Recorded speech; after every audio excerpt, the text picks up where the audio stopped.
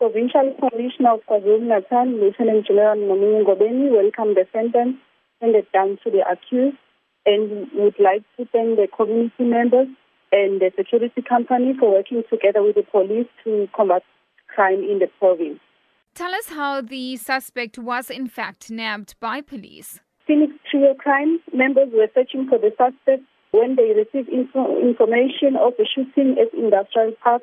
So when they arrived there, they found the security guard who had already apprehended the suspect, and the suspect fired shots towards them.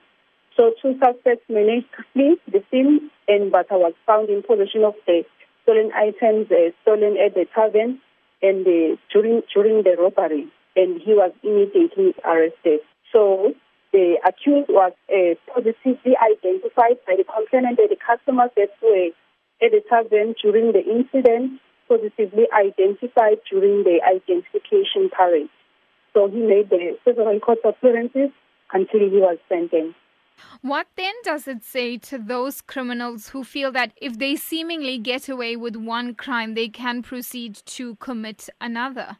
You can run, but you cannot hide. The long arm of the law will always catch you wherever you are hiding. Now, this incident happened at a tavern earlier this year, and as we head into the festive season, taverns will become busier. There will be more customers, but does that really make taverns any safer? We would also like to warn the business owners to make sure that they look out on suspicious people around their business premises and report them to the police.